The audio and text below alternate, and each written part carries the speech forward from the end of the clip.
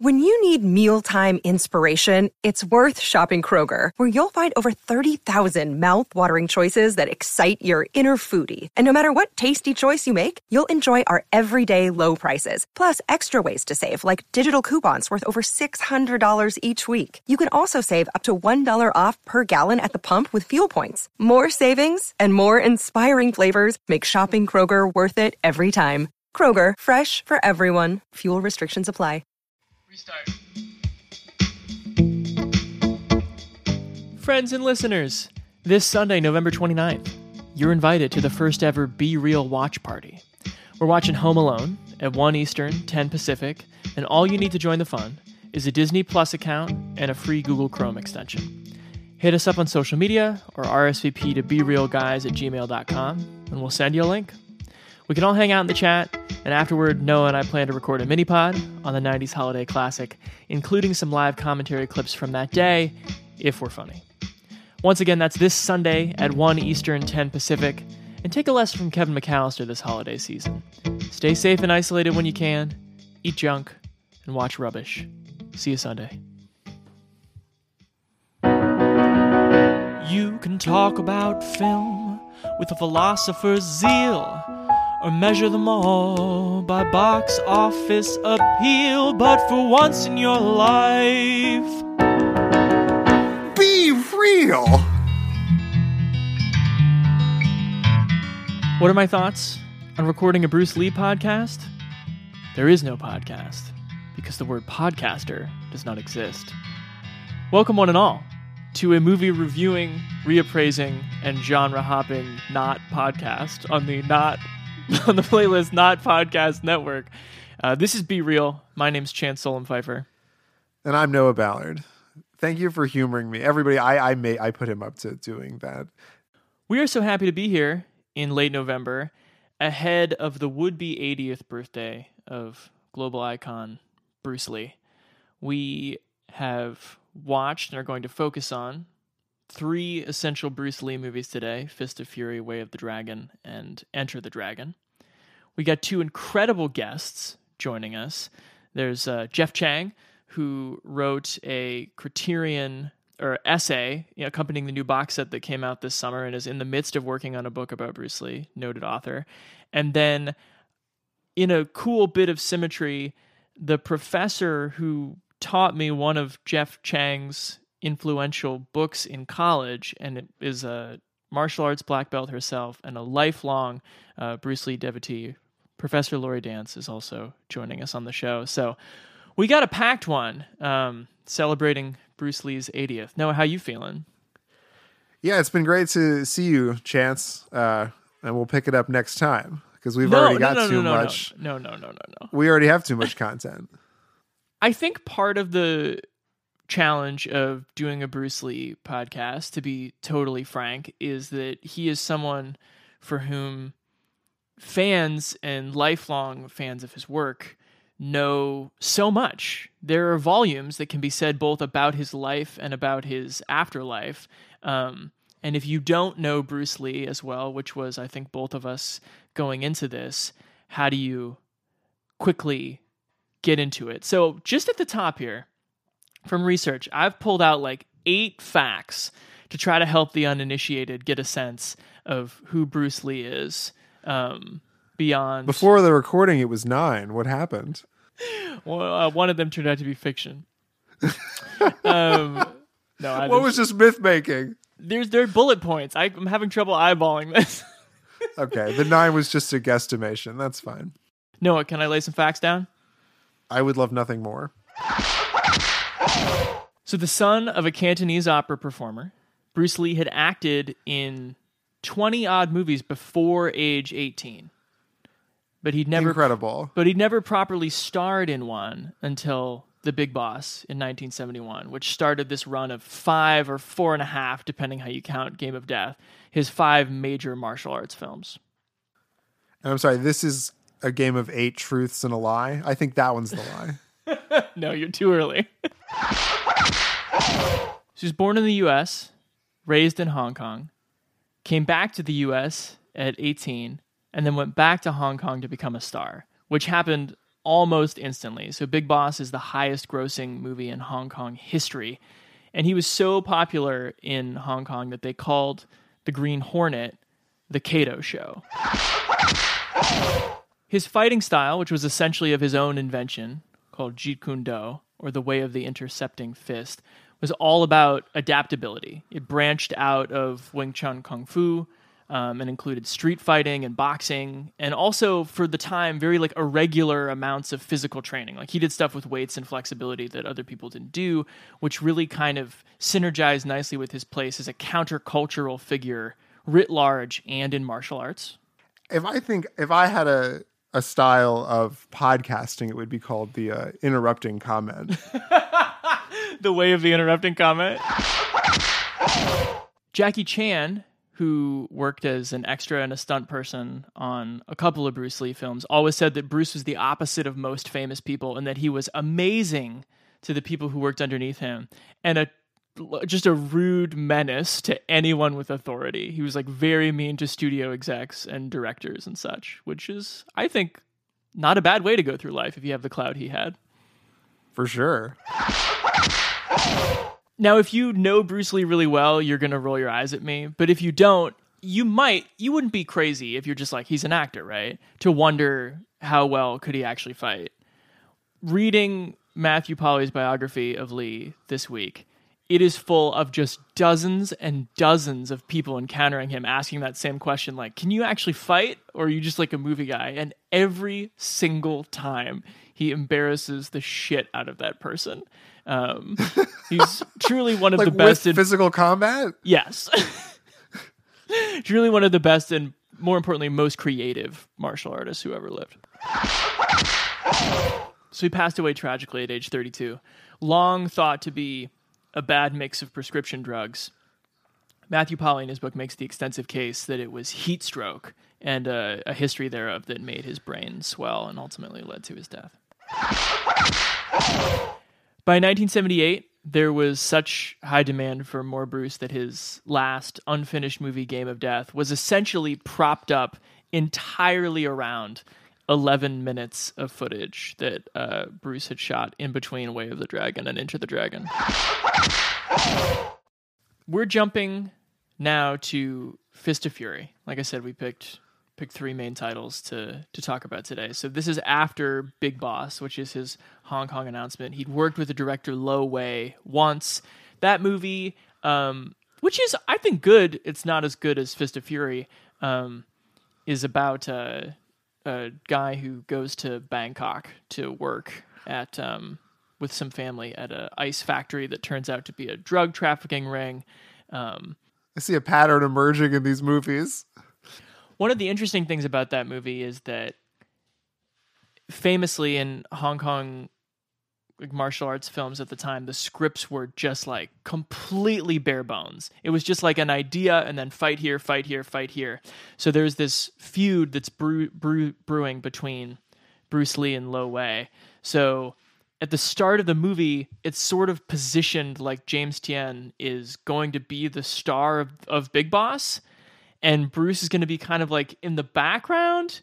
And then like as they're filming, the legend goes, like they kind of realize like, all right, Bruce is this good. So James's character is going to be killed off like in sort of like real time competition. And from there, Bruce Lee launches forward into the movie and, you know, into our cinema history and our collective consciousness. So let's say that launches us into Fist of Fury. Noah, do you want to synopsize? 1972, Fist of Fury, a young man seeks vengeance for the death of his teacher. He's unstoppable, unbeatable, unbelievable.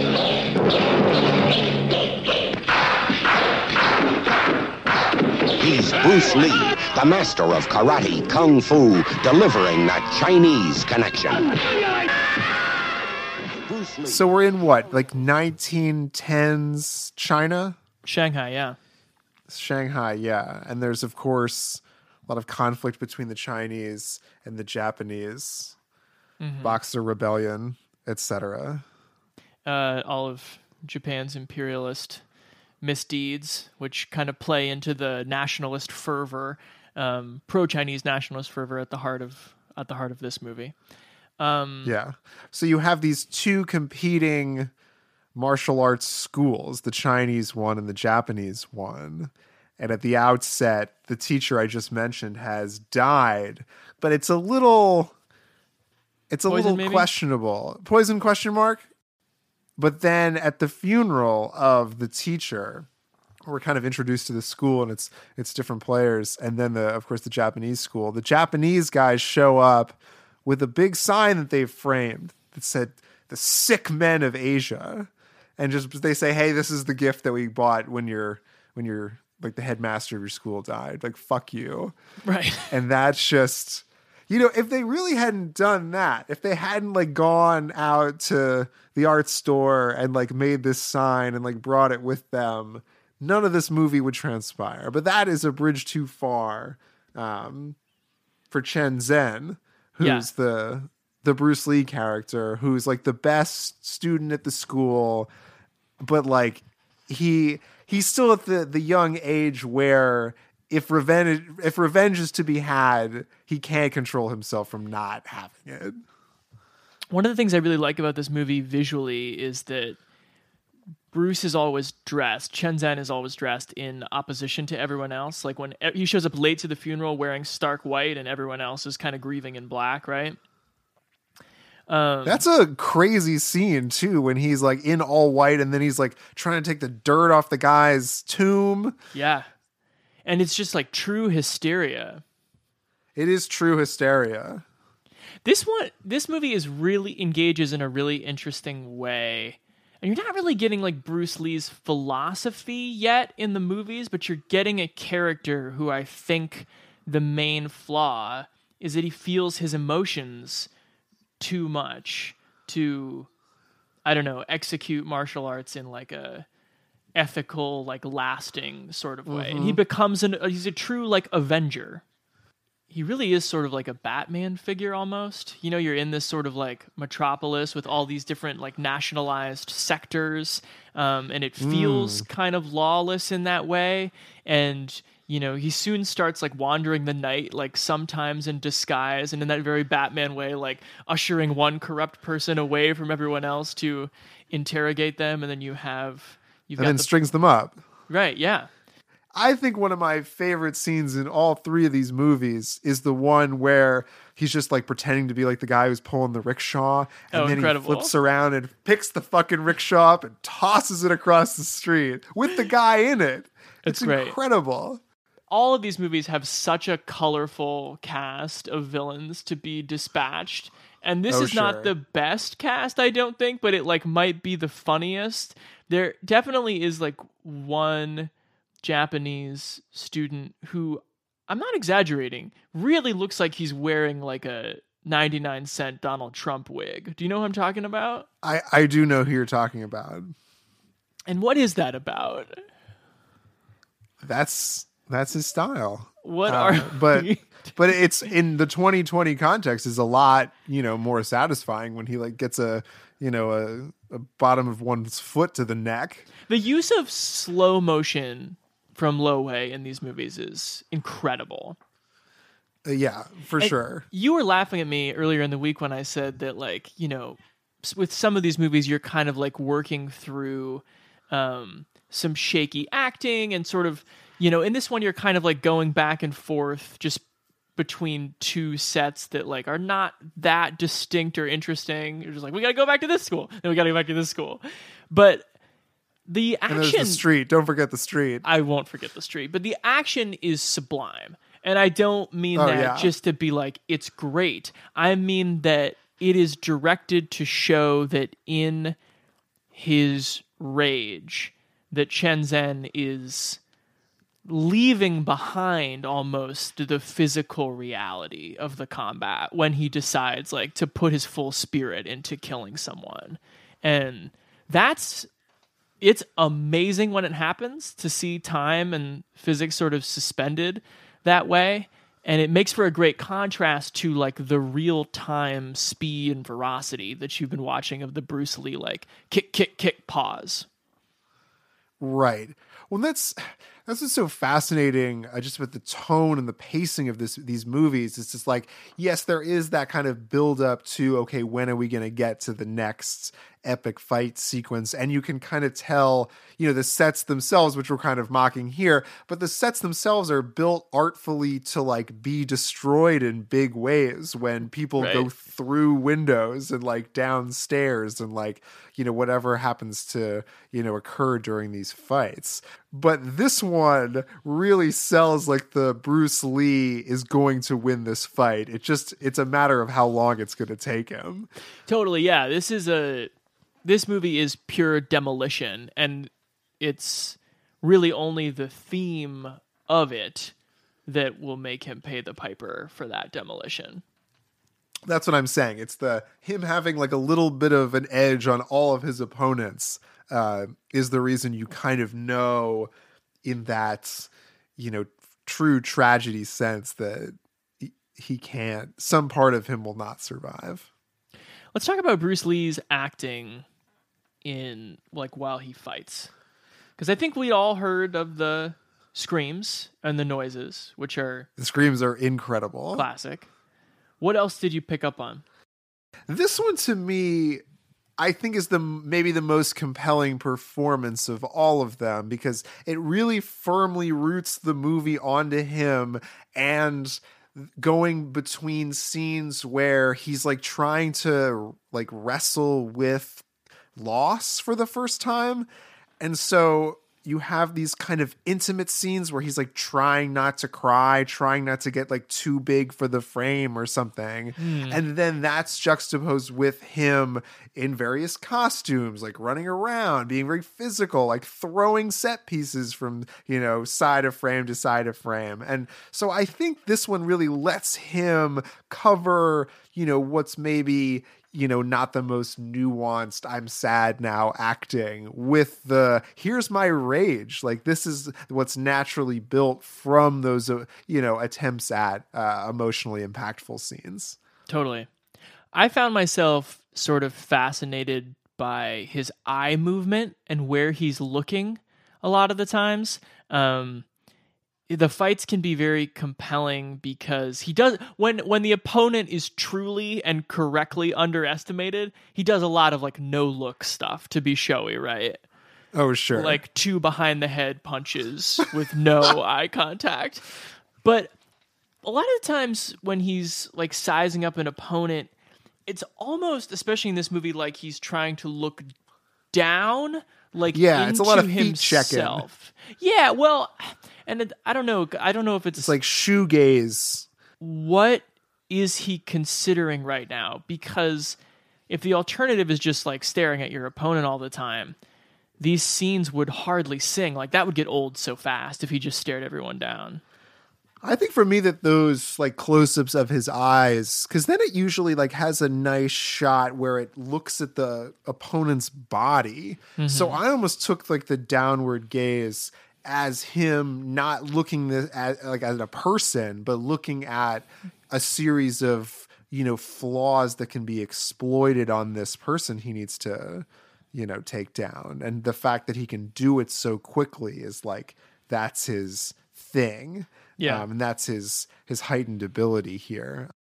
So this is the only one of these movies that has capital R romance and a kiss with Nora Meow plays Yuan. And they kiss when Chen Zhen is hiding out. What do you think of their dynamic? And Nora comes back again in Way of the Dragon. I think he's like very sexy. It's funny to see that interrogated here, and it's funny to see that used as a force against, especially in this one, in like the takedown of Petrov. Like, Petrov's the whitest guy you're going to find. And the fact that like that sort of, more focused and targeted masculinity being used against this like hulking Western beefcake is like kind of an interesting foil to my idea of, what a Hollywood sex guy looks like. Bruce Lee's such a beautiful person. And I found myself, this comes up more in the next movie, but just like his smiles and all that is conveyed by the degrees of his knowing little smiles. I mean, he has movie star qualities that are completely, they don't have anything to do with how well he can kick. Like, there's a reason that he became an overnight sensation. That's the thing, because it's not the kick. It's the little look that he does after the kick, or like the little taunt that he does right before the kick, that makes him good. And I don't think it's that those little nuances like don't carry over maybe to like the emotional grounding of his performance with other characters in, more dialogue heavy scenes. But I think when it comes to the way he physically reacts to people in space, like there is an intimacy between him and Petrov. There is an intimacy between him and Walker, Texas Ranger, Chuck Norris, where you kind of like, they're going through like an exchange of intimacy when they look at each other and when they, give each other a moment to get up and like dust yourself off. Like, I'm going to kill you, but like, I'm going to give you the, the wherewithal to do it with some dignity here. But that's a power dynamic. Totally. I think it makes sense given his life experience, right? Around this, I think he's about 29 or 30 here. And I think probably some of his most complex relationships are with students and opponents. And so he understands like what the small quirks of that relationship can be in a way that is sort of just overridden by hammy melodrama when it comes to romantic love on screen. Indeed. Shall we tell people how we rate movies on Be Real and then rate Fist of Fury? On Be Real, we rate movies in two categories: a good or bad for technical quality and a good or bad for watchability. So what are the four possible ratings? I don't care! Good movies are both well-made and highly entertaining. The Fugitive, Parasite, Rear Window, or The Hunt for Red October. Once more, we play our dangerous game. Good bad movies are often impressive technically, but also tough sits. Historical melodramas like The Mission, horror movies too scary or gross to rewatch, or self-serious musicals like Yentl. Papa, can you hear me? Conversely, bad good movies are highly flawed but still gratifying. Nonsensical hangouts like Hot Tub Time Machine or ludicrously fun action fare like Twister or Stargate. Give my regards to King Tut, asshole. Bad movies are neither well-made nor entertaining. Examples we've covered unfortunately include Garden State, 50 Shades of Grey, and Attack of the Clones. I'm deeply sorry, Master. Got all that? Time for a rating. I don't think this is as good as one of the movies coming up, but I am going to give it a good.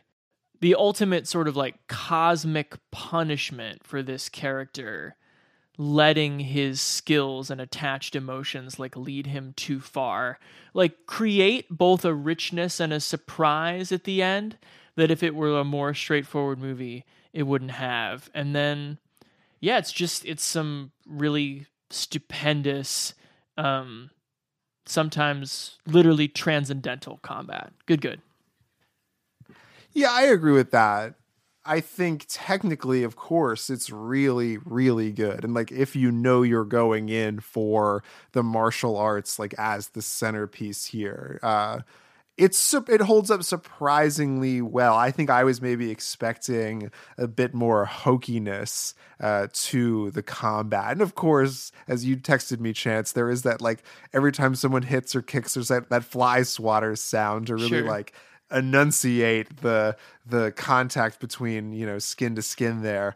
But I think it's really compelling to watch. And there's a certain charisma from Bruce Lee that is infectious, and you kind of want to keep going with it, even in the goofier moments and the more melodramatic moments, as you say. And then I think you can see why this movie was such successful Hollywood fare, because it has that very like Butch Cassidy and the Sundance Kid kind of ending, like almost a copied ending shot. And I think its awareness of what the movie going expectation will be, definitely makes it a good.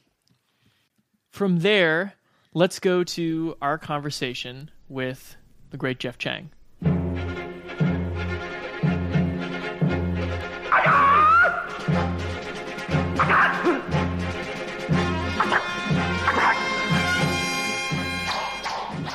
Our guest today is an author, historian, and journalist who's chronicled hip-hop history in his book Can't Stop, Won't Stop, YA edition coming out in March.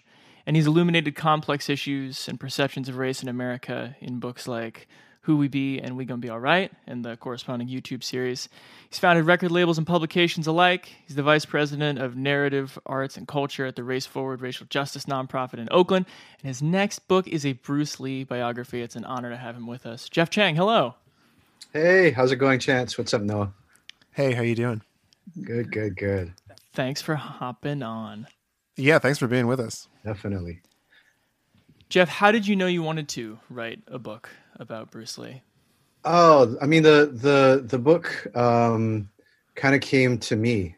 There was an amazing editor who was really interested after reading Can't Stop, Won't Stop in doing something that had like kind of an Asian American focus. And he kind of landed on this idea of Bruce Lee. So he brought it to me. Like who doesn't want to write about Bruce Lee if offered the opportunity to be able to do that? It's really interesting, Jeff, when you put this together, this idea with the editor, what was your familiarity with Lee's career, and what do you think like the general consciousness is in America in 2020, almost 21 now, with Bruce Lee, and like what does he mean?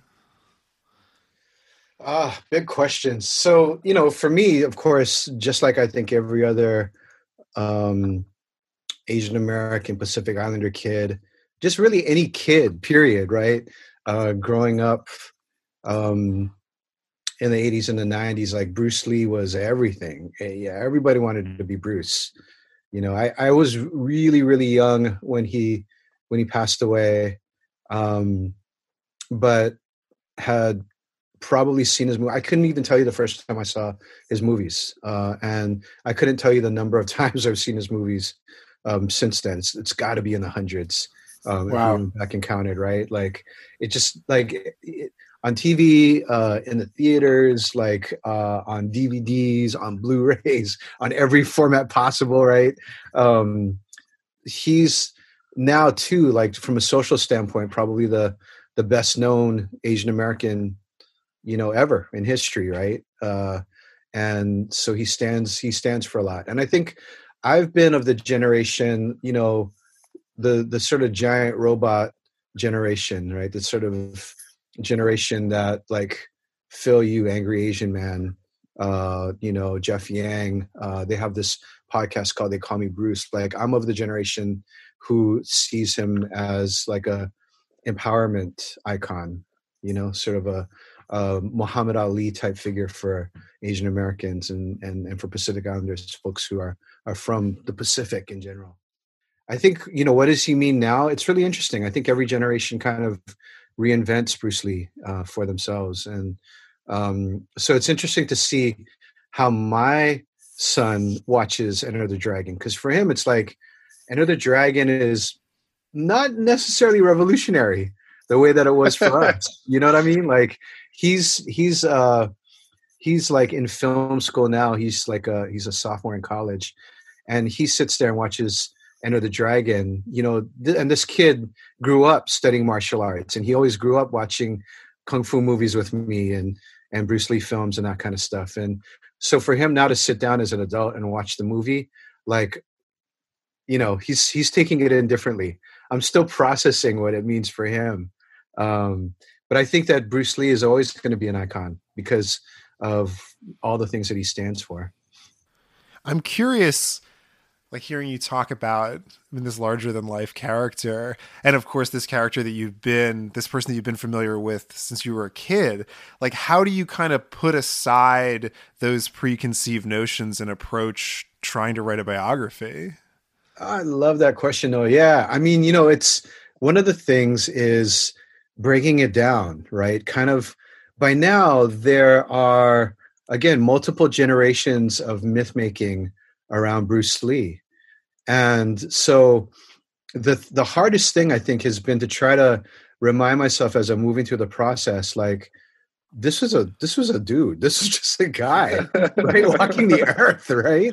Like, he's not the Bruce Lee of like RZA's like, Wu-Tang imagination or my, youthful imagination or of, people like, in Croatia or around the world who are kind of like holding him up as a human rights icon, right? He was just a guy. And so there are moments where I just think about it and I think, gosh, what was it like, right? Like you're on a big ship, you're in steerage, right? You're 19 years old, or actually 18 years old at the time. You've got like the biggest movie of your life that you've just made. You've done this incredible performance in it. And this is a movie, by the way, that most of us in our generation in the US haven't been able to see. It's called The Orphan. It was a movie that he made as a teenager. And it's sort of this movie that people kind of hail as a rebel without a cause, right? For Hong Kong during this period where Hong Kong's youth population is exploding, like they're experiencing their version of the baby boom. And so your moment of stardom is about to happen, and your parents are shipping you off to the US alone, and you're sitting in steerage. Like, what does that feel like? You know what I mean? Like, how do we even understand and reconcile the Bruce now that we know with that 18-year-old, young man who has basically had his entire career ripped away from him? Have there been moments where you were genuinely surprised to learn something that you hadn't realized was part of his biography? Yeah, I mean, over and over again, really. I got to speak with his first kind of true love, a Japanese American woman who appears in Be Water, and who is sort of, Bruce was Bruce, whatever. You know what I mean? Like, I just, you kind of think, gosh, like you're Bruce Lee's girlfriend. Like, why didn't it work out? And finding out that this is a woman named Amy Sanbo, right, was like fierce as fuck, right? Like, there's no other way to put it. Like, I'm sure Amy would appreciate it if she heard this, actually. But she was amazing. She had, and she was one of the people who really schooled Bruce. She's the one that gets him into soul music, teaches him how to dance, how to really dance in the American kind of way, none of this like cha-cha kind of cute stuff from Hong Kong, Basically, she said, I outgrew Bruce. You know what I mean? Like Bruce was just not mature. He was really immature, and just, so sitting with her in Arizona with her family, and just like her being able to open up this whole world. God, I was falling out of that chair. So you brought up a really interesting, maybe kind of under-recognized like inflection point in his life, which is, him on a boat at 19 coming back over here when he might have been about to be a star. And I was reading Matthew Polly's book this week and thinking, hearing all the stories of how he basically like put together his gang of students in Seattle as he just like met person after person after person and kind of brought them in to teach them. And that got me wondering if you could watch and or write whatever you want. I don't want to make you do extra work. If you could watch and or write a biopic that snapshots one day, week, month of his life, what would you focus on? I think that particular period is so interesting. Like, who is this young Bruce? He is living in a small bedroom above the restaurant that he's working in, where he's literally working for his rent. He's bussing tables, he's washing dishes, and at the same time, like, he's practicing, right? And he's reading books, and he's maybe I'm thinking about this because we're in a pandemic, like what was the isolated Bruce like before he met Linda? You know what I mean? Like, before he got all of the gang together, and then like, how did that gang change him? How did Linda change him? How did Amy change him before that? He's like teaching sort of Wing Chun, he's teaching a mishmash of things that he's learned over the years and things that he's studying. And the gang that he's kind of with, right, is these are all folks who he's practicing on as well. Like he's learning things. He's like practicing, like every people that she can probably ever talk to with of Bruce has this story about, Bruce, sometimes he didn't want to teach. He just wanted to try this thing out on us,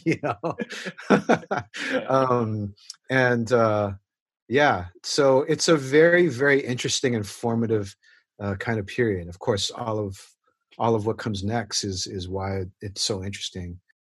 I wondered if you could help us square, once we get into the movies, some of the realism that Bruce is obsessed with in the martial arts scenes is totally novel compared to the it's like Cantonese opera inspired choreography that came before.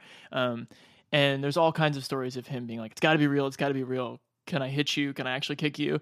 So he's obsessed with that. But then it also seems like he has a really keen sense of the artificiality involved with making oneself a movie star, whether that's charm or wardrobe or having somebody in a fight like rip off your shirt at exactly the right point. How do you think those forces square in him? It's such a good question.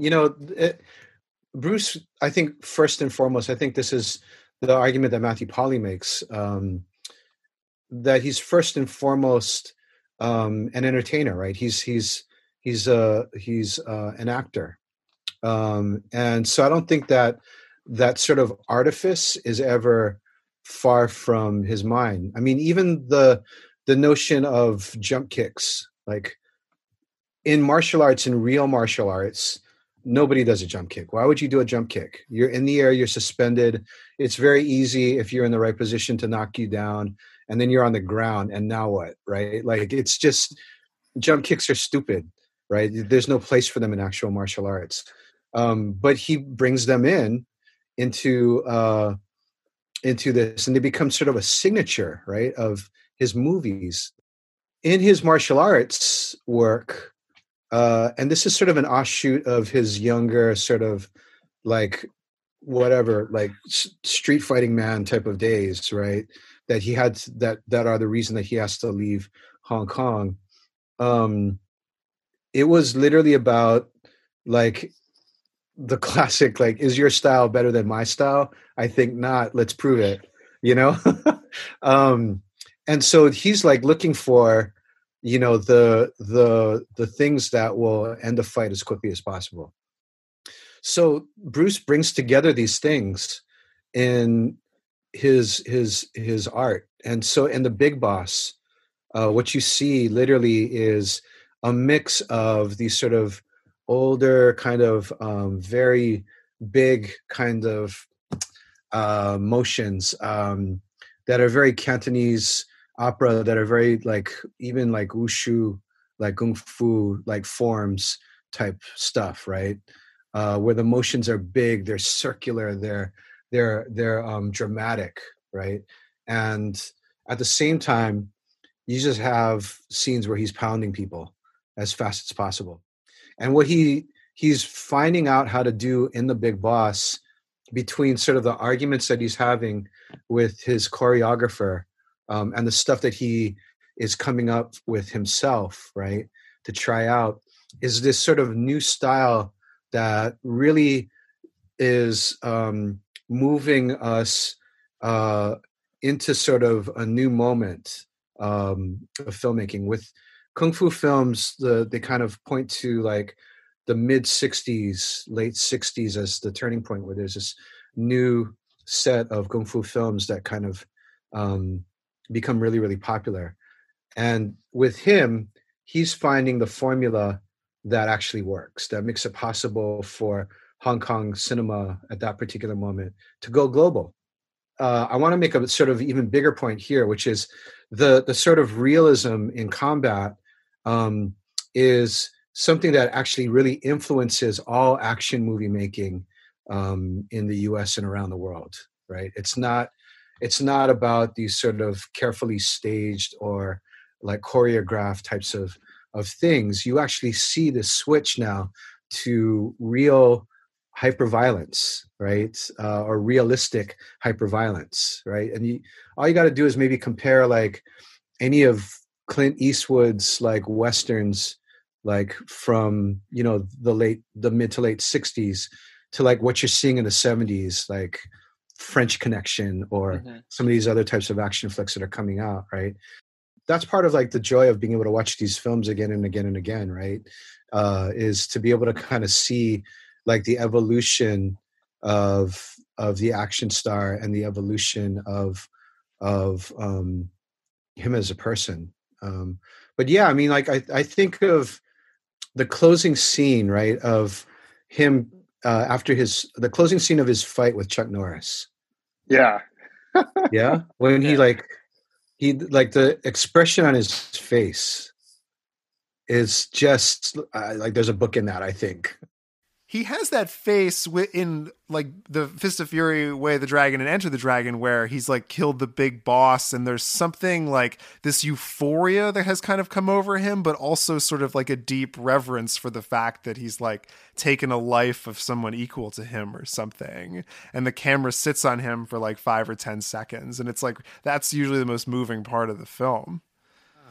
Yeah. And in Way of the Dragon, there's also that layer of like respect and even regret, you know? Yes. Like he doesn't feel great about it. He feels it looks like he feels really tortured about it. And there's so much to write about in that. Yeah. Yeah. And so like the evolution from, you know, the big boss where he's just sort of dispatching, you know, this evil guy, you know, handily and viciously, right? To that sort of layers of emotion that you see in his face in Way of the Dragon.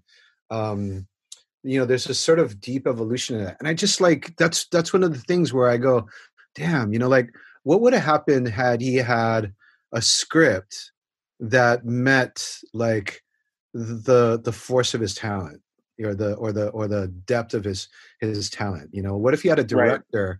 What if he had ever had a director?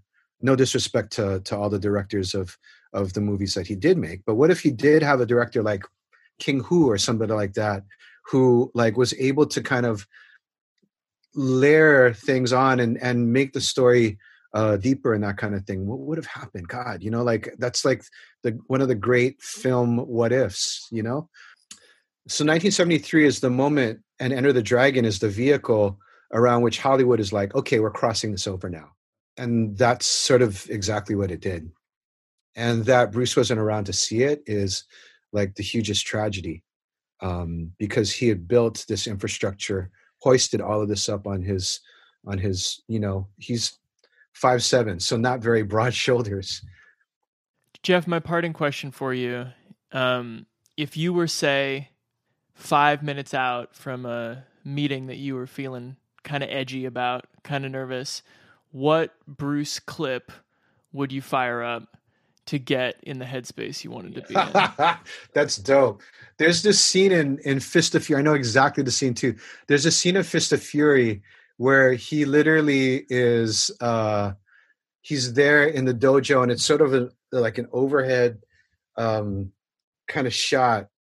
And he's literally there, and there's like this half circle of karate like practitioners trying to get at him. He's literally like moving with his toes a little bit to the left and then moving with his toes a little bit to the right. And the whole crowd is like moving to the left and right with him. Right. Yeah. And there's that, that's what I use in my head often when I know that I have to like make a presentation or something like that. Like I can be here so that like I can get the whole crowd moving to the left or moving to the right to like be able to, you know, to follow me for what I'm going to have to do now. I invoke that often in my head. So Chance, thank you for that. That's really dope. Thank you. I'm so glad you had one ready to roll. Well, Jeff, this was such a pleasure. Thanks for taking the time, and God, best of luck with the book. We really look forward to holding it one day. Appreciate you guys. Take care. The big boss. Enter the Dragon. Now, the ultimate. The Way of the Dragon.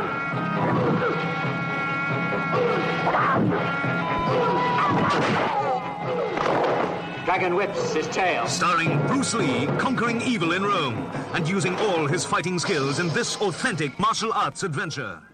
Jeff, thank you so much. That was great. I wish him all the best. I feel like in my role in book publishing, I know the torment that an author goes through in this process of the book writing. So thank you so much for making time when he's clearly still it's good to get the raw data from him, but I'm interested to see where it goes. Totally. That's well put. Okay, let's talk about Way of the Dragon, 1972. Bruce has had such power struggles with director Lo Wei over the course of Fist of Fury and Big Boss that he's kind of worked himself more into being able to just direct the fight scenes himself in Fist of Fury. And, he's pushing Lo Wei to give him a more fleshed out script all the time. But then they have this sort of feud in the press over Lo Wei being I made him a star, and Bruce being very upset about that. And Bruce already has a thing about authority, right? So with Way of the Dragon, he's essentially all right, I'm going to break the 2 previous Hong Kong box office records, which I myself set, and I'm going to write, direct, and star in what, interestingly, I'm stealing Matthew Polly's term here, but he thought about this as a spaghetti Eastern, so to speak, which is going to Italy to springboard back to the States. And this is a movie that's set in Rome. Noah, do you want to synopsize Way of the Dragon? Sure. A man, Bruce Lee, visits his relatives at their restaurant in Italy and has to help them defend against brutal gangsters harassing them. Right. Other than setting, which is not justified, I think the other thing that's weird about the jump into this movie is that it begins as a screwball comedy. Yeah. Where Bruce Lee's at the airport. Is this the airport clock? That's kind of how I felt when this opened. He's at the airport, not going anywhere. He's just hanging out by the United First Class Lounge. And then he goes into the first class lounge, can't afford the hamburger, so he orders 7 bowls of soup and eats them all in a goofy soup eating montage. Yeah, and then has to go to the bathroom for the next hour. Yeah, the next hour of the movie is him asking people to point him in the direction of the bathroom, including his cousin that he's traveled there to see, who's at the airport, and he's got a picture of her, and she's the only person in the frame. So obviously he's meeting her. Right. And then, they're on this, this opening credits drive through Rome, and then the plot of the movie takes over. But when it becomes an action movie, I think it really does pick up. Right. That just takes so but that's long. The first 20 minutes of the movie. And there's also some goofy people working at a restaurant or big goofballs stuff in it too. The waiters, who I think are I'm sorry, bad. That's some pretty hokey, hammy acting, which makes sense because he just cast a bunch of his friends, including his live-in servant, as the waiters in the restaurant. Well, the deep irony of the movie on a narrative level is the fact that the cousin blames the Italian mobsters for the restaurant not being able to make money. But really what's keeping the restaurant from making money is the employees that she has, yes, who are just often found away from the customers that are there in the alley talking about Chinese boxing, but like not being very good at it. No. So really it's almost like, one of those shows on Food Network where somebody goes into a restaurant. It's like, actually the problem you thought you had with the mafia, that's not it. It's that the menu isn't working. This is like Bar Rescue, but it's not the mafia. Right. Yeah, it's Restaurant Confidential, but also it is a little bit the mafia's fault that people don't come back for a second helping. So we have to dispatch them too. There's some good. You very wisely compared this to a proto Jackie Chan movie earlier, in the sense that not only is he a fish out of water, but he's also portrayed as a country boy who like doesn't understand a lot of the nuances of what's going on. And then you have actual moments of action comedy. One of the best moments in the movie that's not just pure fighting is after he's sort of dispatched all of the gangsters in the restaurant. Some actual customers walk through the door and he has to like stop one of his kicks at the last second before he like decapitates one of these incoming customers. Right. And he's like, oh yeah, come in. But even like the moment where he like tracks down the sniper and he like gets him with one of his little darts and like hits him in the butt. Yeah, he's big into darts in this movie all of a sudden. He's big into throwing darts in this movie. But that's like a Rush Hour visual joke. Like somebody gets hurt in their tushy. Sure. You know? So yeah, this movie is sort of ridiculous and all over the place. And if you are like Noah watching it today, you're texting your friend and being like, when is Chuck Norris going to show up? He's the third billed actor and he doesn't come into the last 8 minutes. Yeah, he's like the big bad who the John Ben, who plays the Italian crime boss, like calls in. And of course he calls in Chuck Norris and who plays Colt, and then 2 of Chuck Norris's students.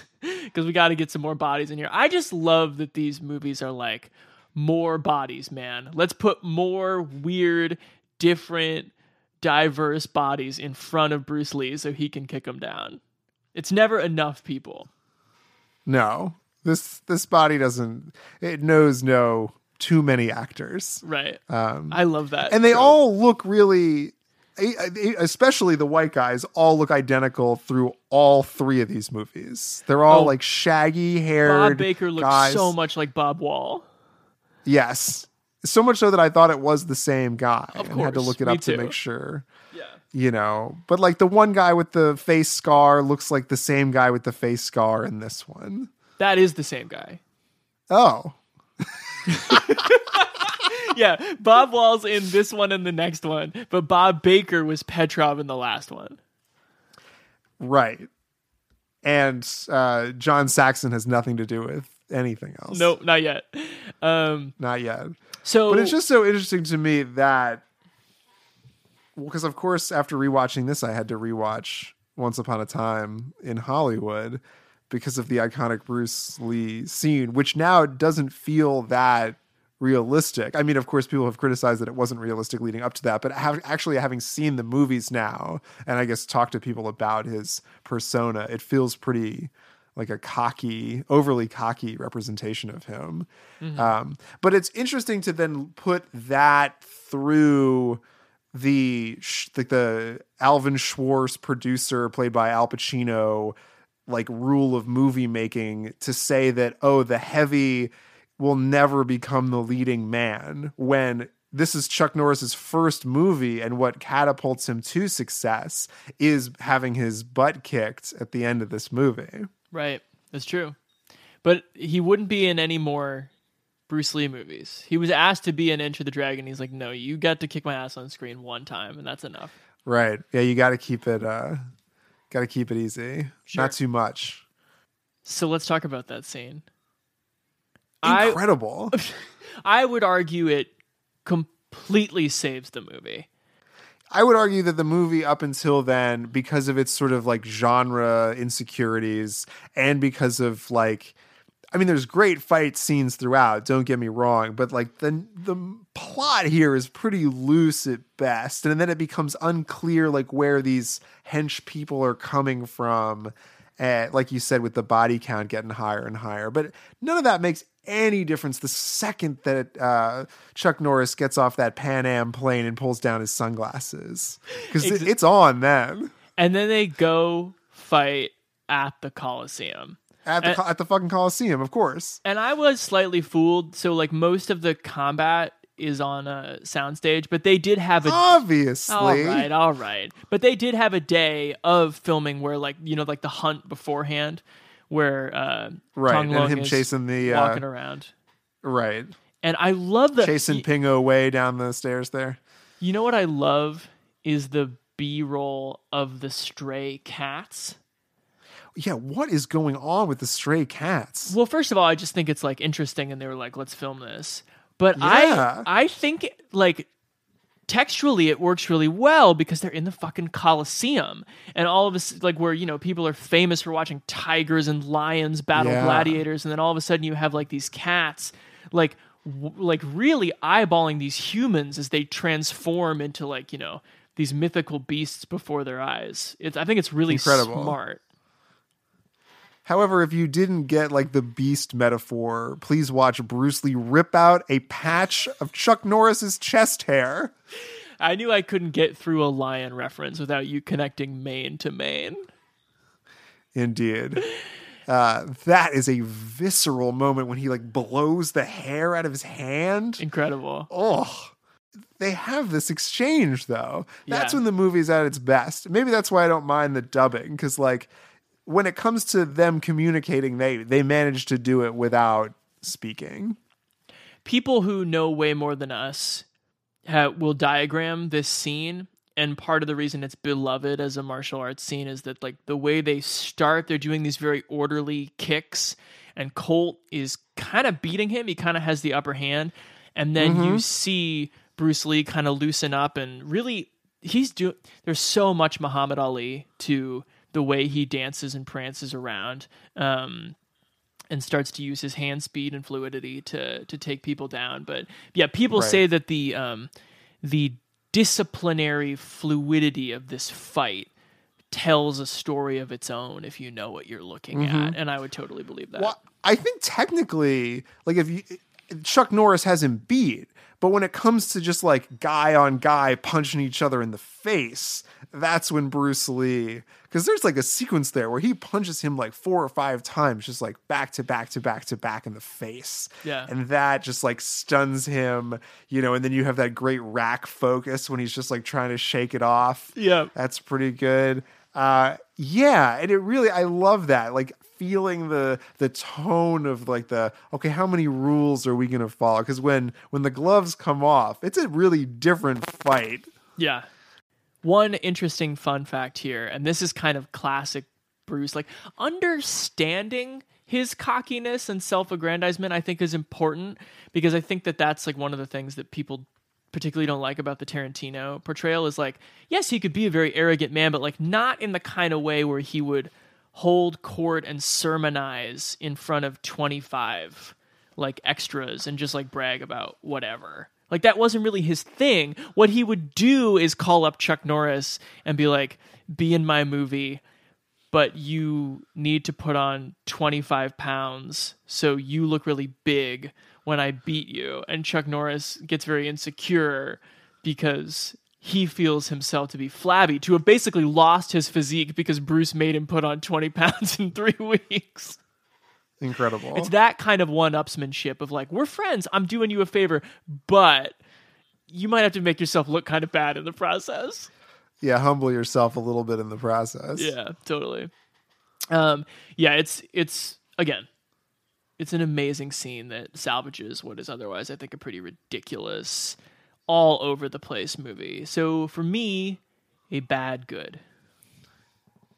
Yeah, I think it is a bad good, because I think there's moments of it that make the watch worth it. But there's some really bizarre shit in here. You know, there's some topless stuff when he misunderstands or doesn't what that Italian woman wants from him early on. Mm-hmm. There's some pretty goofy gunplay, I would say. Yes. With the sniper and the fireworks going off. But the last 10 minutes are, I mean, it's iconic movie scene magic, you know, really setting the tone for really anything up till the present when it comes to like hand-to-hand combat. You know, when I was watching Will Smith fight himself in Gemini Man, I think that's related. So that's Way of the Dragon. Let's go now to our second guest, one of the most beloved teachers of my entire life, who can speak to Bruce Lee's kicks and his cultural impact. Here's Lori Dance.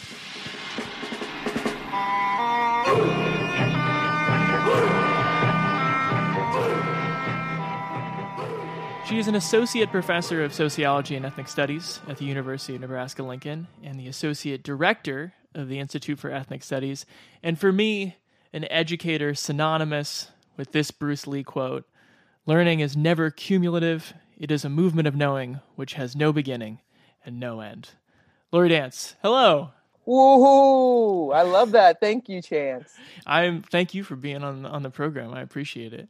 I want to talk about your scholarship and your fandom and your martial arts career and whatever you're comfortable talking about. So let me just put it out there in the beginning.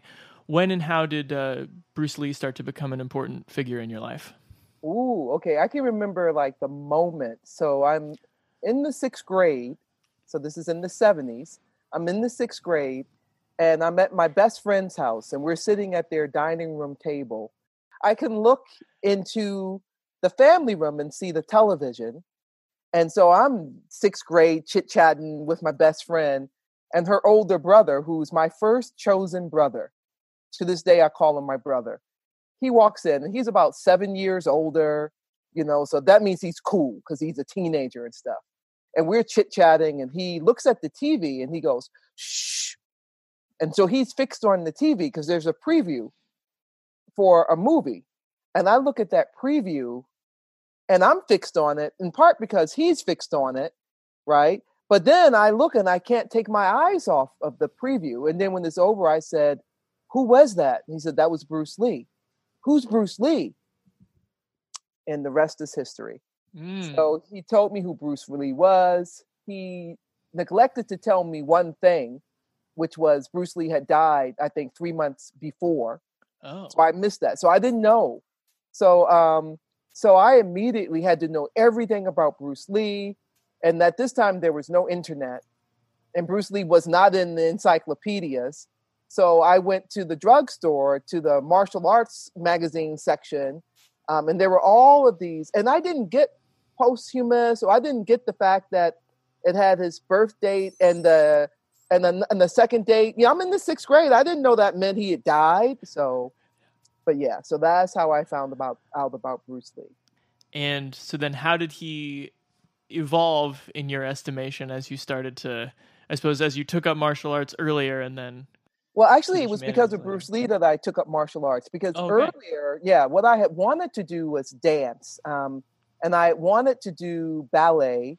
I was mesmerized by ballerinas. Unfortunately, in the small southern town I was from in Virginia, they didn't teach little black girls to be ballerinas. So I begged my mom. It took like a year to let me take martial arts. In my hometown of Petersburg, Virginia, I didn't have any kung fu schools, but there was a karate class at the rec center. And so that's how I got involved in martial arts. And this karate class called Kyokushinkai is a Japanese style, but hey, it was a martial art. So, sure. And then very slowly, I was like, I wanted to be like Bruce Lee. Didn't matter. This is also the beauty of someone who's younger and isn't stuck into a particular pattern. I didn't care that Bruce Lee was a he, that Bruce Lee was Chinese. I wanted to be just like Bruce Lee. We talked about this a little bit earlier in the week, but you have also lectured on intersectionality and intersectional theory, using Bruce Lee kind of as the lens for some of those talks. So I wanted to hear from you what makes him a fitting or apt figure to talk about those concepts through. Now the hardcore theorists are going to nail me in this, but intersectionality really looks at how no human being is simply a single identity. Wherever you go, no one is simply a gender, no one is simply a class background, no one is simply a religious affiliation or non-affiliation. But those identities that matter the most, intersectionality helps us to understand how in any given context, our identities may be activated. And we may have overlapping privileges, we may have overlapping disadvantages, or we might have some mixture of privilege and disadvantage in any given space. Bruce Lee was male, so that's a privileged identity background, right? So he was male. But then when he comes to the U.S., he's Chinese. People mistake him as Chinese and immigrant, but he's an American citizen. He's born in the United States. But anyway, I mean, even Chinese Americans with multi-generational ancestry are misidentified as perpetual foreigners, right? I mean, that's one of the ways in which Chinese Americans are not treated as complexly humane. So Bruce Lee gets here, and his complex humanity is constantly being called into question. But another thing people don't know is Bruce Lee had one leg shorter than the other. Really? Yep. And one of the things I thought was really slightly, not hugely, slightly. Sure. And one of the things that I thought was cool when I was growing up was he wore glasses, right? Mm-hmm. So he didn't have the best eyesight. So, you know, he's differently abled to some extent. So here you have someone who's differently abled, who is a martial arts sensation. He understood that people were treating him as something less than complex. So even though he never used the word intersectionality, he seemed to have an understanding of how it operated and how it could affect you and how people would see you as something that you aren't. But what I love about Bruce Lee, I mean, there's some patriarchy stuff going on in Bruce Lee and his language and stuff and things he said. Like he once apparently said that he didn't think a female fighter would be ever as good as a male fighter, though he knew some really good female fighters. But here is someone in the 1960s who's teaching women, and that wasn't common, right? Mm-hmm. But when I heard that he said that, I'm like, I want to get in a time machine and go back and kick his you-know-what. But anyway. Of course. So I teach about that. You know, here is someone who's aware of his social identities. He's aware that they're socially constructed. So he's not going to just give in to them. And so it's just an interesting way to teach. And, you know, I call it intersectionality instead of intersectionality. Yeah. Definitely. And then when you use Bruce Lee to teach a concept like that, people are like all ears. Sure, absolutely. Do you feel like his awareness of how those different social forces came to define him in other people's eyes either directly affected or maybe just reflected the way that he was sort of unorthodox and multidisciplined about the way he kind of put together his martial arts philosophies? You don't copy him. Like people who would copy Bruce Lee, they miss this whole point. He's don't be like me, be you, right? So you have to kind of do what works for you, and then don't just. He was against like fitting into boxes or being forced into boxes, you know. So you know he said what no way is way, and that's not to say that anything you do goes, but you don't want to have a fixed way. You want to have access to multiple ways of doing things. And I think that reflects in that people boxed him in, but he refused to be boxed in. And I think that shows also in the way that he's teaching. His first student is Jesse Glover, a black man. Bruce Lee's first student is a black man. So I'm sure, Jesse Glover has since passed. I would have loved to have spoken to him to find out. But I would guess that Jesse Glover, a black man, probably had been boxed in. People had seen him in stereotypical ways. And then here comes Bruce Lee, who doesn't do that to him.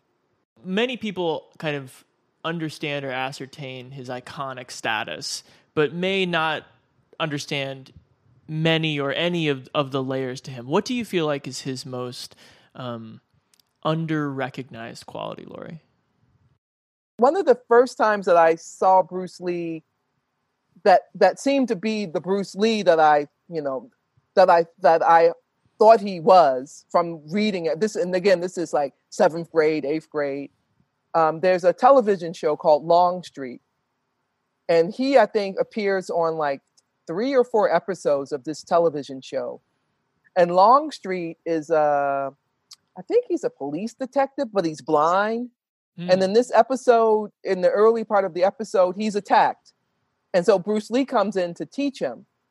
And I found that episode really, it seemed like that was Bruce Lee to me, you know, more so than seeing him in the movies, because in the movies I knew he was playing a character. And then I would go on to read from from Taki Kimura, another one of his first students, or Kareem Abdul-Jabbar, and they would talk about the one-on-one, the way he worked with people. So I think that people maybe don't get that because he's flashy. People get that he's cocky. I'm like, yeah, but he could back it up. Right. So was Muhammad Ali, but Muhammad Ali was. But then I never got to touch Bruce Lee, which is probably a good thing because I probably would never wash my hand. I would probably have like some serious disease right now, but I did get a chance to touch Muhammad Ali. You did? You know? Oh yeah. That's great. Yeah. And I didn't wash my hand for I tried to go for a week, but after like 2 days, I'm like, this is ridiculous. But sure. I think you showed us the Kareem Abdul-Jabbar fight from Game of Death in one of the classes. And I was wondering, do you remember why that would have been, other than it's awesome? I guess a good question. Because I always find a way. I mean, it's a thing I do. I try to find a way to bring Bruce Lee into any class I teach. Maybe I was also trying to show the kind of, here's the 70s and Kareem Abdul-Jabbar is wearing these glasses. You got this like black exploitation thing going on. Right. But it wasn't done to minimize. It wasn't done, Bruce Lee wasn't trying to minimize in any way. No. And then in that particular movie, Kareem Abdul-Jabbar was the last person Bruce Lee fought. Yep. Yeah, I watched it last night. Yeah, he was the last person Bruce Lee fought. So Kareem Abdul-Jabbar, Bruce Lee put Kareem Abdul-Jabbar at the top. Right. He's climbing the pagoda, and Kareem is like the last level. Because these other people, the other martial artists, I know that one's like a grappler. Another one is Dan Ansanto, and he does eskrima. Another one is like so he, the pagoda is representing different styles. But then you get to Kareem Abdul-Jabbar, and you're like, what the heck? What style is this? Yes, exactly. And I think that Bruce Lee's I always thought that Bruce Lee was making the point about that. Another thing that people maybe don't know about Bruce Lee is that growing up, he scrapped, he fought in real fights. I hated the Once Upon a Time in America scene where you have this fake actor, picking a fight with Bruce Lee and picking him up and throwing that never happened. Nothing like that happened to that extent. And I don't think Bruce Lee ever said anything disrespectful about Muhammad Ali. Mm-hmm. Actually, according to Raymond Chow, he said, "Oh my God, Muhammad Ali would pummel me or something." Really? That's not a direct quote. Yeah. Oh, okay. There he had great respect for Muhammad Ali. He wasn't cocky in that way. I don't think people. Yeah, that's another thing that I don't think people realize. But he was a fighter. He fought for real. He fought in real fights. So then in his movies, he wanted the sequences to be believable. And that's what I wanted to do. When I saw Bruce Lee, I wanted to move like him. Well, I wanted to use martial arts, not to copy him specifically, but I wanted to do real things, not stop and fly across the air for like 15 steps and then land on the ground. Right. So, that's the beauty that I saw in his film. And I think Black Americans also saw a way to empower themselves in a real way. You couldn't be Clark Kent, but you could learn martial arts and build your power and build your personal power. You just said I didn't want to copy Bruce Lee, but I was curious, as a young martial artist, was there like a move of his that you remember trying to be like, can I do this? Can people do this? A powerful side kick. Okay. What is that for the layman? So a side kick, you got different kicks, but a side kick, literally you kick to the side. Bruce Lee had one. So if you look at Enter the Dragon, the fight with O'Hara. Right. When Bruce Lee like jumps and kicks him and he goes flying into the chairs behind him. Yeah. Yeah, that was real. They actually padded Bob Wall up so that Bruce Lee could really kick him. Nice. And so I had seen Bruce Lee demonstrate that. I think there was some other footage that I'd seen, or I'd seen pictures of him like doing this powerful side kick. Because also I always tell women with kicking, the key is to put your hip into that kick. Mm-hmm. You commit to it, and you put your hip and you kick through the target that you're going at. And the last one I wanted to ask is, for some reason I had this question in my head. If you were, say, 5 minutes out from a meeting that you were a little tense about, or were making you a little nervous, what Bruce Lee clip would you cue up to get hyped and in the right headspace? Is there a scene? Yeah. Boards don't hit back.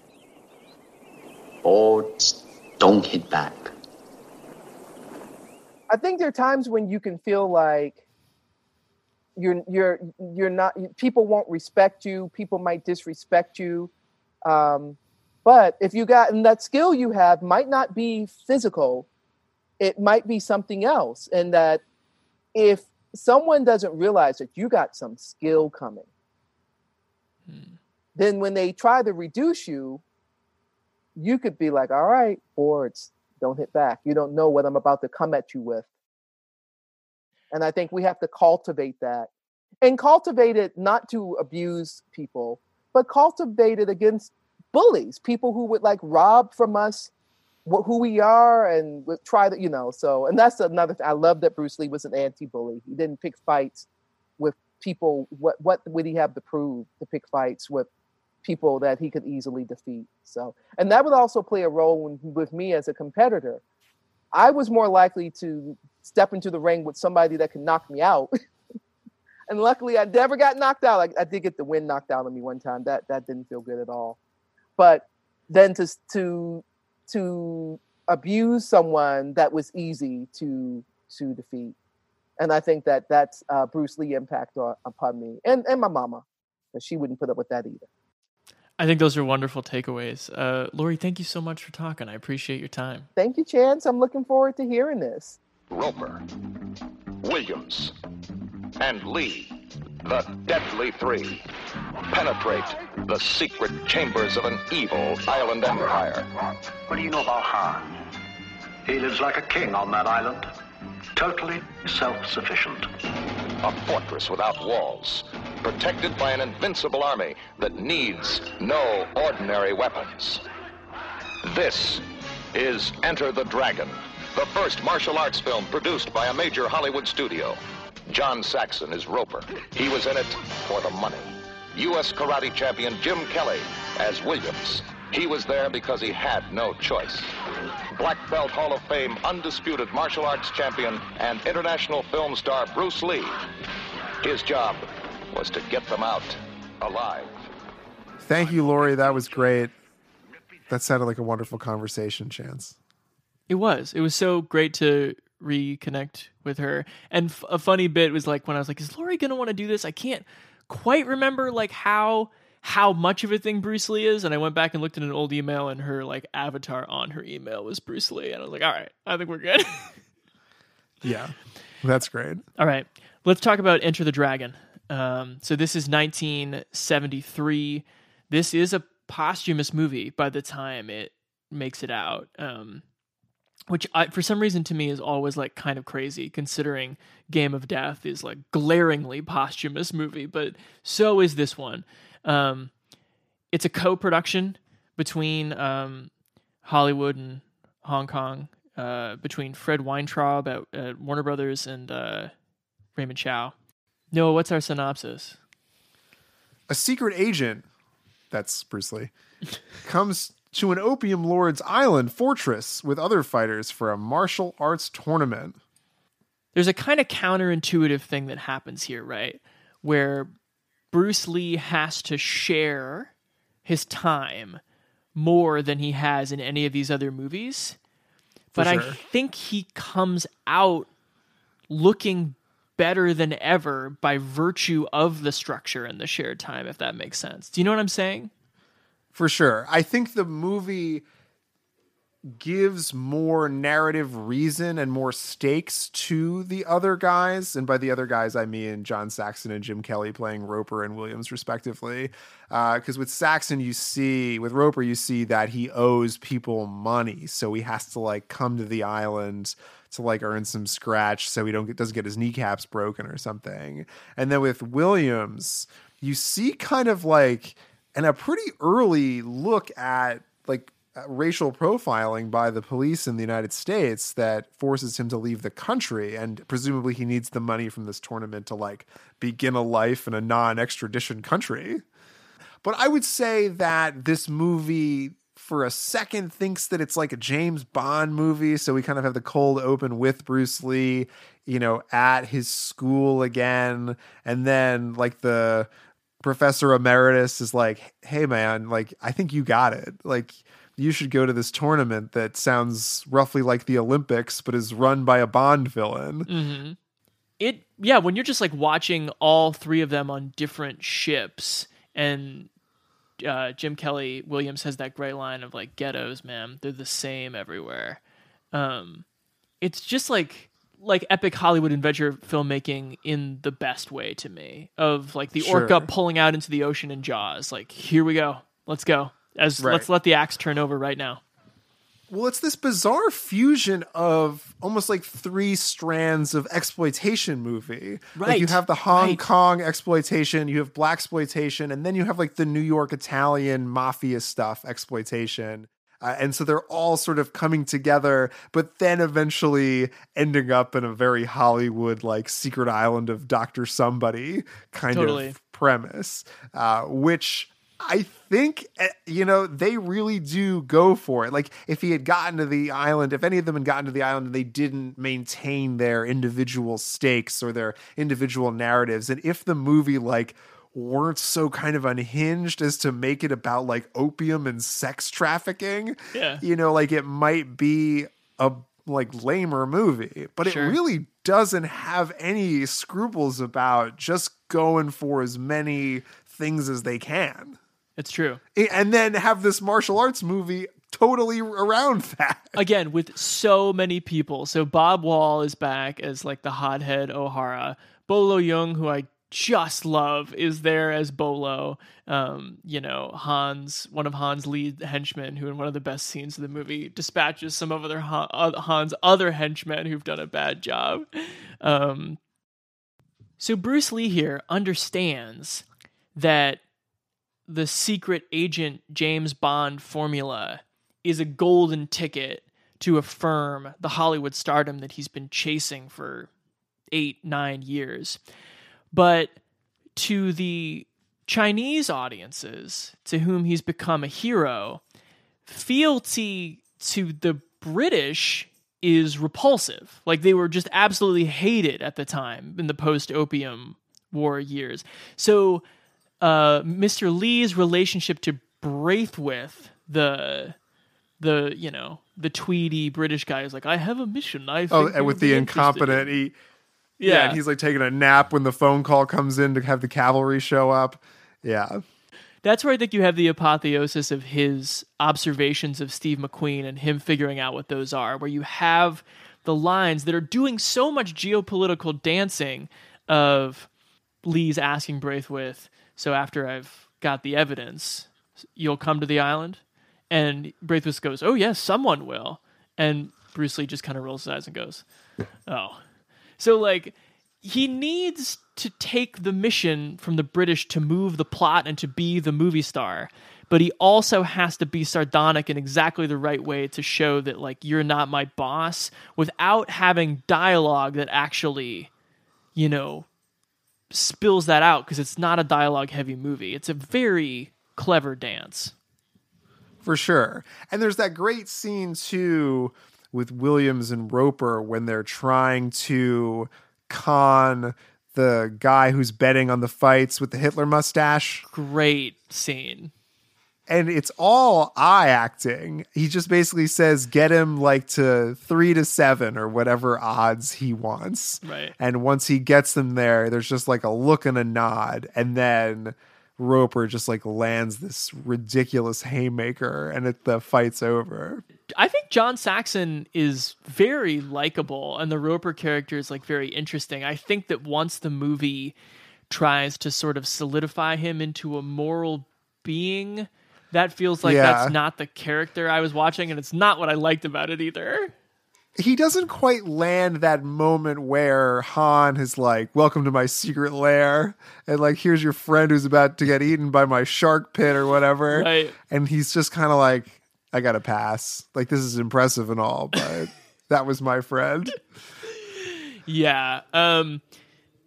I think, and Saxon's career bears this out, he is like good. It's the third or fourth person, but like he's not meant to have the star turn, which Bruce Lee was vehemently fighting against because he felt correctly that the Warner Brothers people were going to rework the script to make Roper the main character at all times. Right. It's very telling that like the last real action shot of Roper is him like sitting. Yeah. Like where in the stands of this fight that's gone to seed because everyone's fighting like everywhere, and he's just like sitting catching his breath.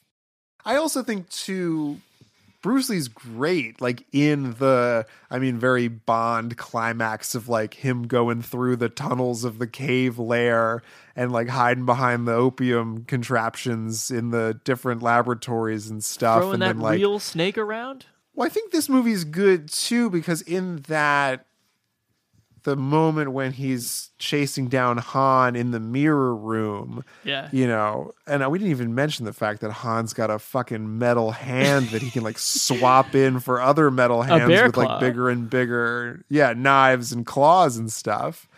But he's like bloody Bruce Lee when he's in the mirror room, and he's like using blood to mark the mirrors that are the mirrors so he can kind of tell where Han's going to be coming from.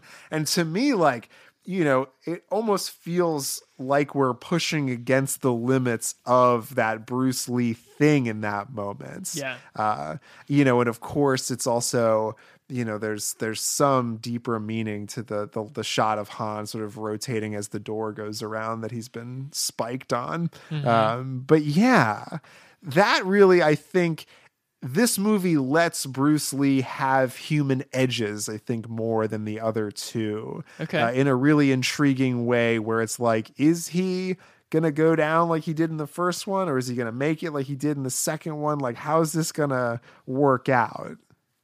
Yeah, the 4-claw disfigurement that he sort of starts to have on each cheek and each pec and each arm does feel like how much brutality can he take? How much but it's all still very perfect, right? It's like how much perfect disfigurement can this perfect body withstand? I don't know. It's interesting. We should say, too, this movie also, there are some unproduced Bruce Lee scripts, and there's so myriad tragedies to his death, but one of them is that he wanted to start making much deeper movies about his martial arts philosophies, most of which the studio execs in both America and Hong Kong were like, no. But it starts to...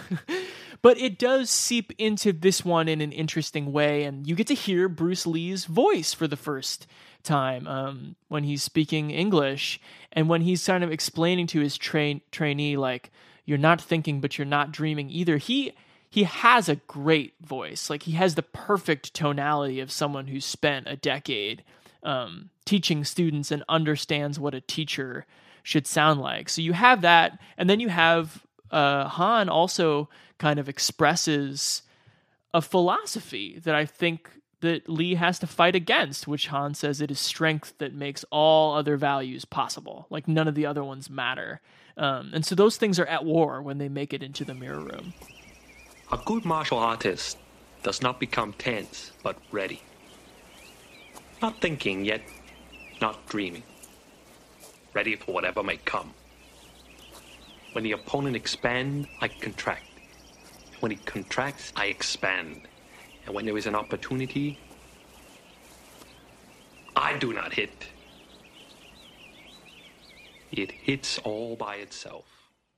My favorite line, I think, in the whole movie is when Williams and Han are having their big showdown. Williams goes, "Mr. Han, suddenly I wish to leave your island." And he goes, "It is not possible." And Williams freaks out and goes, bullshit, Mr. Handman. It is so, because he's had like the idea that he's been saying Han as like a level of respect, but then just like puts an American spin on Han. I mean, it's the same way that like, I mean, in Star Wars, it happens too, for the same effect. I don't like your weird Lando conspiracy theory about we have to save Han. I've never bought into, but the rest of your point I love. This movie's a good, and I think great. I hadn't seen it since like chunks of it on TV as a kid, and it's really incredible. Just like the production value of the combat outdoors. Like, I love the establishing shot of the tournament space where those flags are just whipping in the wind the entire time. And it's like, I don't know if that's just good luck with the weather on that day or like a real commitment to putting visual over sound because they didn't have to worry about it. But like, it feels epic, and it doesn't. Yes. Even though it was made for $500,000, which is dirt cheap by Hollywood standards, that was expensive for Hong Kong standards, and the level up in production value is great. Yeah. There's a great shot similar to that one where when they're introducing the island, they just sort of pan over the different groups of guys working out. And it's like, there's big sound underneath it. It's like, oh, there must be like a couple hundred people here. But then you kind of realize that it may be like closer to 1,000 people in this shot. Mm-hmm. And it's just like totally nuts that this is like one continuous take that was recorded for the sake of this movie. But yeah, I totally agree with you. I think this is, if it's not already, should be regarded as like a classic action movie that you can definitely tell. I mean, that mirror sequence alone is copied by 10 movies after, if not more. Totally. Game of Death, I would encourage folks, you could watch the first 10 minutes to see what's absolutely sort of hilariously, morbidly wrong with it, and then watch the last 10 minutes to see the stuff that Lee filmed with Kareem Abdul-Jabbar. Have you seen the Kareem fight? No. I would YouTube it. It's incredible to watch someone who's 5'7" fight someone who's 7'2". And then I would be interested to hear if, any people in our audience have it or have made it this long. There's supposed to be a redux, like a 30-minute re-edit of the Bruce Lee pagoda footage in Game of Death that's on the Criterion thing that people say is amazing, but you can't find it online. So if anyone has the Blu-ray, hit us up and let us know if it's cool. My friend, this was such a great crash course to do with you. For sure. We thank Jeff Chang and Laurie Dance so deeply, so sincerely. We'll be back in December with a episode based around Mank, the new Fincher. Jazzed about that. And happy Thanksgiving, man. I hope you can find stuff to be thankful for in these weird times. Yeah, as I eat my bodega turkey sandwich, I'll make sure to count this podcast among the things I'm thankful for.